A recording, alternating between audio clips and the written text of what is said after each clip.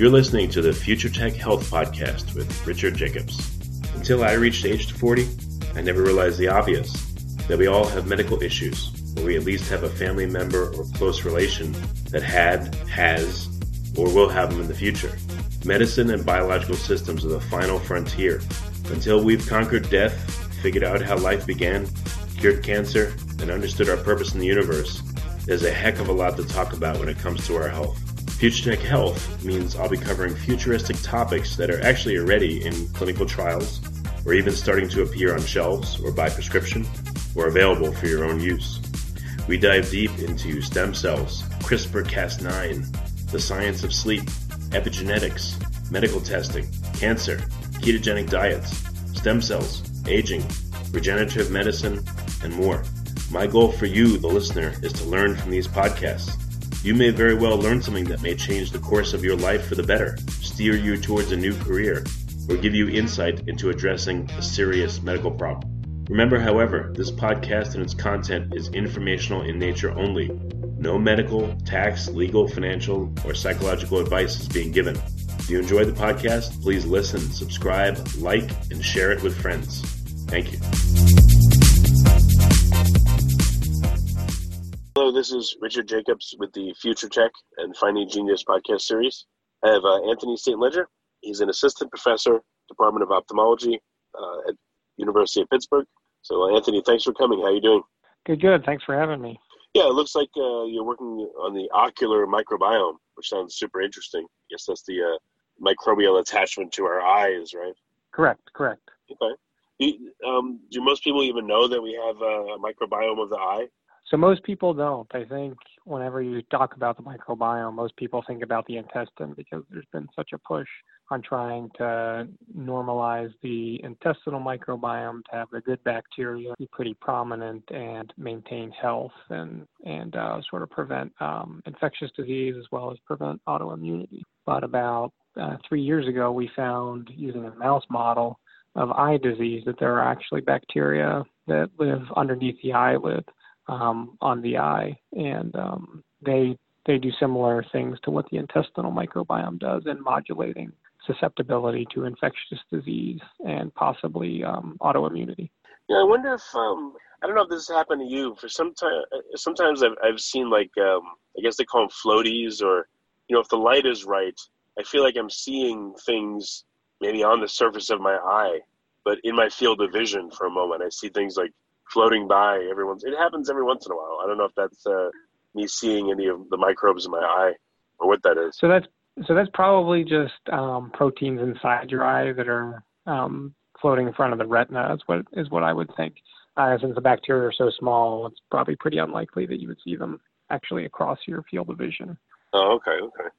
So in the eye, how many distinct niches are there? Are there ones that always stay beneath the eyelid, and ones that are on top of the eyelid and the center of the eye? So what we know around the eyelid is skin. So it's actually more like the skin microbiome. So there's a pretty consistent diversity of bacteria that live on the skin.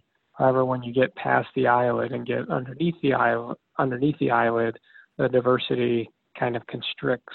And we're just beginning to understand what controls that contraction of the microbial species, and it looks to be affected by your geographical location, so where you live, whether you wear contact lenses or not, your age, it changes, as you age, and whether you have any sort of ocular disease, like if you were to have dry eye symptoms, that appears to affect the diversity of bacteria at the eye. But we're really not sure why it changes from the skin to the eye. I think that's one of my major goals in the lab, is to try to figure out what allows bacteria to stay underneath the eyelid, and what factors allow it to thrive there, and what benefits those bacteria produce for the eye. Well, I mean, I guess the eye is, we blink, I don't know how many times a day, but that kind of like windshield wipers or bathes our eye surface in various fluids, and do the bacteria feed off proteins or things like that, that nutrients that are in that fluid, or like what's some of the dynamic you figured out?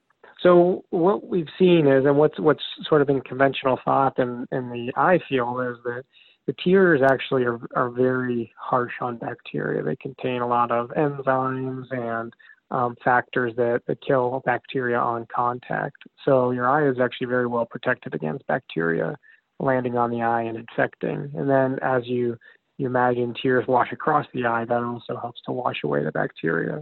So the eye is actually a very inhospitable place for bacteria. And it's sort of illustrated that if you were to take a swab of your central cornea, so the middle of the eye, that routinely comes back devoid of any bacteria because the cornea is a very not good place for bacteria. But as you go underneath the eyelid, the flow of tears is a little less, and you're less exposed to the environment. It looks to be a little more gentle, so the bacteria have a chance to adhere to the tissue there and grow and to survive and almost thrive. It looks like that something in the tears actually helps them to live on the eye, and we're trying to figure out what factor might be causing that. Well, if you're actively tearing or crying, is that very different from the normal, I guess, little micro squirts of tears that are continuously coming out of the ducts in your eye? Yeah. So if you're actually crying, the makeup of those tears are slightly different than just the normal steady state tear. So I've tried to make people in my lab cry with my terrible jokes, but we don't sort of see the same effects. So dad joke tears are different from like tears of despair. Yeah, right, exactly. Interesting. I don't know if you can profile this, but are the bacteria different that are right in front of or on top of the pupil area versus the iris area versus the sclera? So we have only been able to find it underneath the eyelid. There really doesn't appear to be any sort of bacteria adhering to the eye in front of the pupil or in front of the iris. We've really only seen it underneath that eyelid, and I think that's where most of any adherent bacteria live. And we've, from our studies, we've only been able to find one type of bacteria that can colonize the eye. I'm sure there are others, and I'm sure people are looking at it, but the only real bacteria that we've seen that's able to adhere to the eye and stay there long term is part of the genus Corynebacterium, and it sort of grows in a filamentous pattern underneath the eyelid. So there's no bacteria on when your eyes are open. There's no bacteria sitting in the liquid that bathes your eyeball. They're just under the eyelid. It could be introduced there if you rub your eye, or if it flies in there from the environment. It could be there, but there's been extensive studies looking for bacterial adherence and bacterial DNA in the center part of the eye, and it always comes back as negative unless you have some sort of really severe ocular infection. So maybe blinking is like the street sweeping that takes any materials that land on the eye surface and pulls them under the lid so that bacteria can work on them. Right, exactly. That's certainly possible. And I think, as you age, that definitely plays a role in how you blink and how often you blink. Because an interesting feature we found with our bacteria too is that we had to give it to animals very soon after birth, because as they age, the eye becomes actually less hospitable. So you lose the ability to colonize the eye with bacteria as these animals age. So we're trying to figure out that dynamic too. What's the optimal time if you were going to give some good bacteria to people or to animals, when during childhood or adolescence or adulthood is the best time to actually give them those bugs. So the bacteria that live under our eyelids, like what kind of metabolites do they make, or what have you been able to glean about what they do?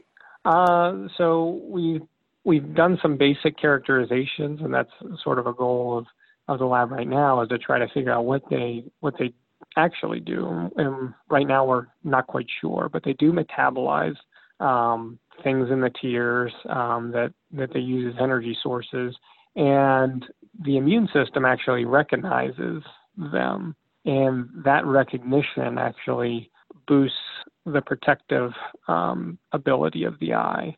So basically, when the bacteria are there, and the immune system recognizes it, that the eye is less susceptible to be infected with other more serious pathogens that cause blindness, like Pseudomonas aeruginosa can destroy the cornea very quickly, or Candida albicans can infect the cornea and cause a lot of disease. But what we see is when the bacteria are there, something they do produce that's recognized by the immune system helps protect the eye. So indirectly, something they produce protects the eye from infection. People that wear contacts, I would guess that produces a different microbiome. Have you studied that? What's different about people that wear contacts? Yeah. So my lab has not studied it, but others have, and what they see is the makeup of the bacteria of the ocular microbiome is totally different, and there's actually more pathogenic bacteria in those people that wear contact lenses. So it definitely shifts the microbial landscape so that different bacteria are represented. And I think there's studies now trying to figure out how you can sort of normalize the bacteria so that you don't have such a dramatic effect. Yeah, I've heard that people that watch screens, their blink rate slows down, and that can cause the tears and all that in the eye to dry out because they're not blinking enough to lubricate the eye. Anything you've heard about in that regard? So in regards to the microbiome, we haven't heard much, just because looking at the functional effects of the microbiome is so relatively new. But we do see that whenever we induce sort of a dry eye phenotype in animals, that the ability for bacteria to colonize is also shifted. So the effects of a dry eye do change how bacteria can live at the eye and what they're actually doing, whether they're beneficial or could they turn into sort of a pathogenic type of bacteria. I don't know if there'd be any effect, but people that wear glasses versus don't wear glasses, do you think that would affect their microbiome of the eye, or is that too subtle to have any change? I don't know about that. It's possible. I don't see how it can change too terribly much, just because there's nothing really changed about the eye. But I guess anything is possible with, whenever you're affecting vision, it could affect the microbial landscape. Yeah. So what experiments are you doing right now that you think are going to give you some good data? What do you feel like you're on the edge of figuring out? So we're currently doing experiments right now to see, what these bacteria eat. And it looks like they eat something in tears that allows them to thrive. I think that sort of gets us into an idea of what factors allow good bacteria to stay and helps to keep bad bacteria out. We've also been moving towards making our system more physiological. We're always trying to move towards helping humans. I think that's the goal of every scientist, is to help humans. And so the original bacteria we have was isolated from mice, and we showed a lot of beneficial effects of this bacteria in mice, but we never really knew if this bacteria or a similar bacteria exists in humans. So we have a UPMC eye center here that it's basically our eye clinic, and they have a humongous library of bacteria that's been stored over decades of patients. And Regis Kowalski, the director of this, provided us with over 30 clinical isolates of bacteria, and we've been able to screen through those isolates and identify which human isolates can be colonizers of the eye and how similar they are to the mouse isolate we have. And interestingly, we found a handful that are very similar to the mouse isolate we have, suggesting that the effects we see in mice also apply to humans. So now we can take those clinical isolates and possibly modify them to become almost like probiotics to alleviate dry eye disease or other types of diseases of the ocular surface. If someone has contacts, instead of just giving them, I don't know what they give, saline or some kind of solution, if you had a probiotic part to it, that, if you knew what healthy eyes had and you added that into the drops in their eye, it might help. Right, yeah, exactly. And interesting about eye drops too is that what we find is the good bacteria actually metabolize those eye drops too. So there's something in the eye drop as well as in tears that helps to create sort of foster a good environment of bacteria. cataracts. What have you studied those, or have other labs? And is a cataract? Is there a biofilm component, or I mean, what's interesting about them? So in the causes of cataracts, we really don't know if there's any sort of link. But I think whenever you cut the eye open to alleviate cataracts, I think you're always concerned about whether you're introducing bacteria that should be staying on the outside of the eye, inside of the eye. So we know that the good bacteria, whenever it's on the exterior part of the eye, is good. But we don't know what happens if you put a needle or cut the eye open and accidentally get some of those bacteria inside the eye. Then what would happen? We haven't done those experiments, but I think that's at least relevant to human disease, where you're having countless cataract surgeries a day and trying to mitigate any sort of bacterial infection. And I don't know if mice ever have cataracts or they could be induced, but it might be interesting because maybe they have their own microbiome or something interesting about them, Right. So usually we only see cataracts form after they die. So once we sacrifice them and perform experiments on them, they will get cataracts. But we never they don't routinely happen in the live mice. Huh. Yeah. How hard is it going to be to figure out what the bacteria are eating in tears? And how would you figure out that dynamic? So I think the goal is to try to find a bigger surplus of tears. We just need to be able to have enough of a supply, then we can split it up into different, it's called fractionation, and you can figure out exactly what part of the tear is used to be metabolized. It just takes a little bit of time and a bigger supply of tears. So that's what we're trying to go after right now. So you're using mouse tears? Yeah. So we use we can either isolate mouse tears from washing the eye, or we take their lacrimal gland. So it's the main tear-producing gland that's just outside the eye, as sort of a surrogate. So all of the factors that would be produced that come out in tears are also in the lacrimal gland. So we use that as a surrogate to sort of do some of our initial screening. Very interesting. Any other projects or research that's going on that you're looking at, eagerly waiting for it to be completed, that would inform your own?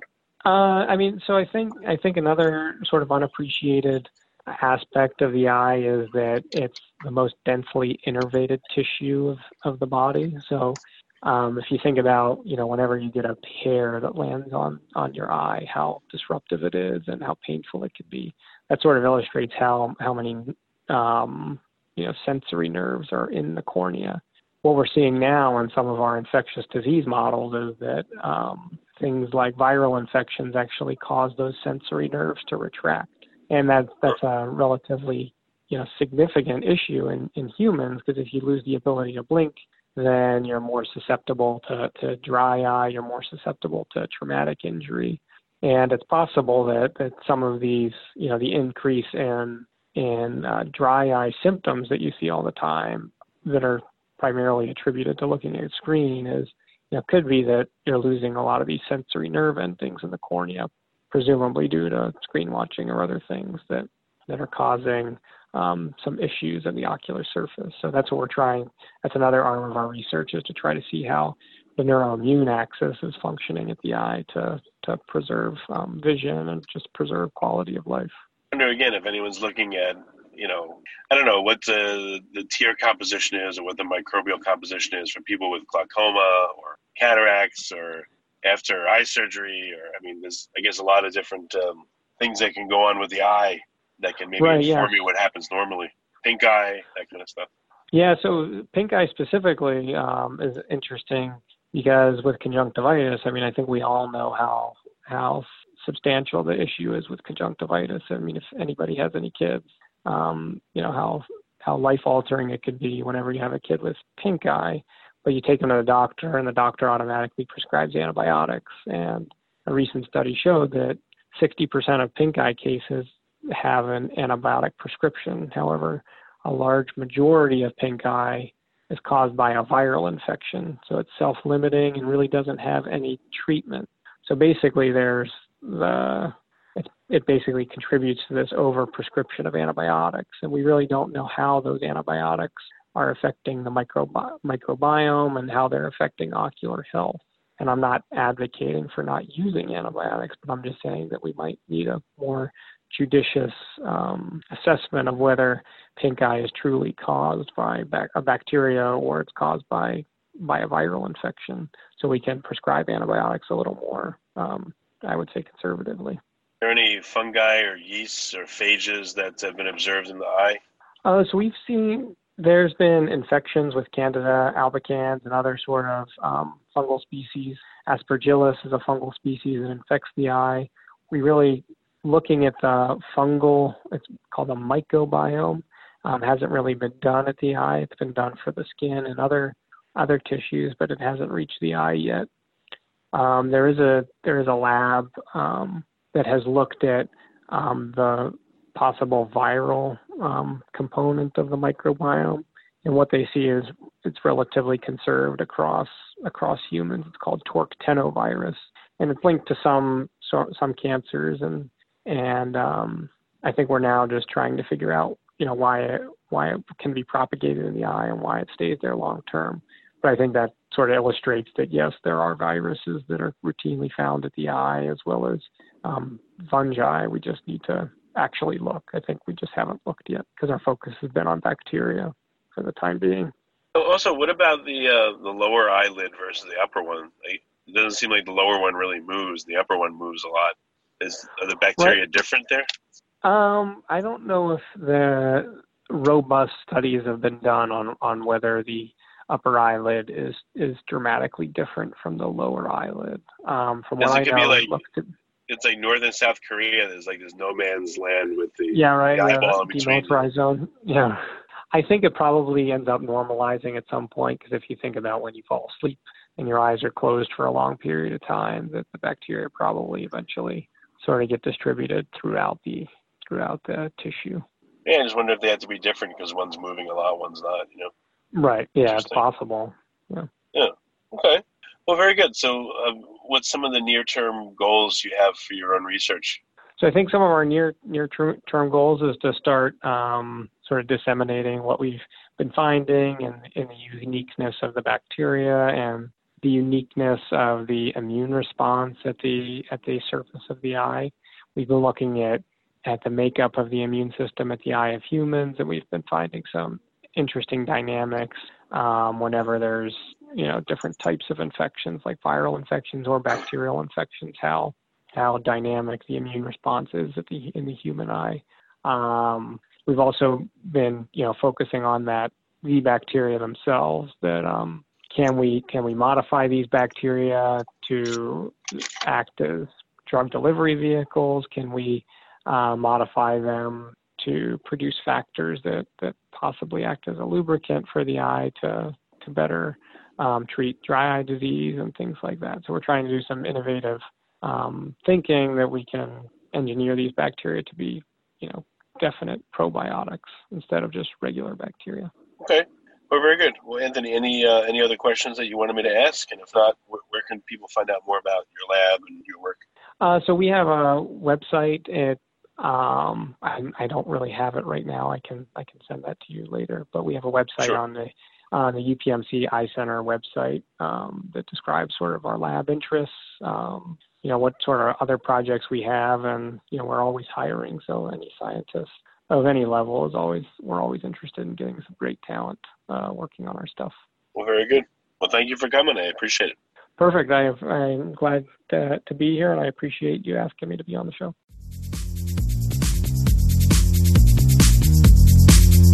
You're listening to the Future Tech Health Podcast with Richard Jacobs.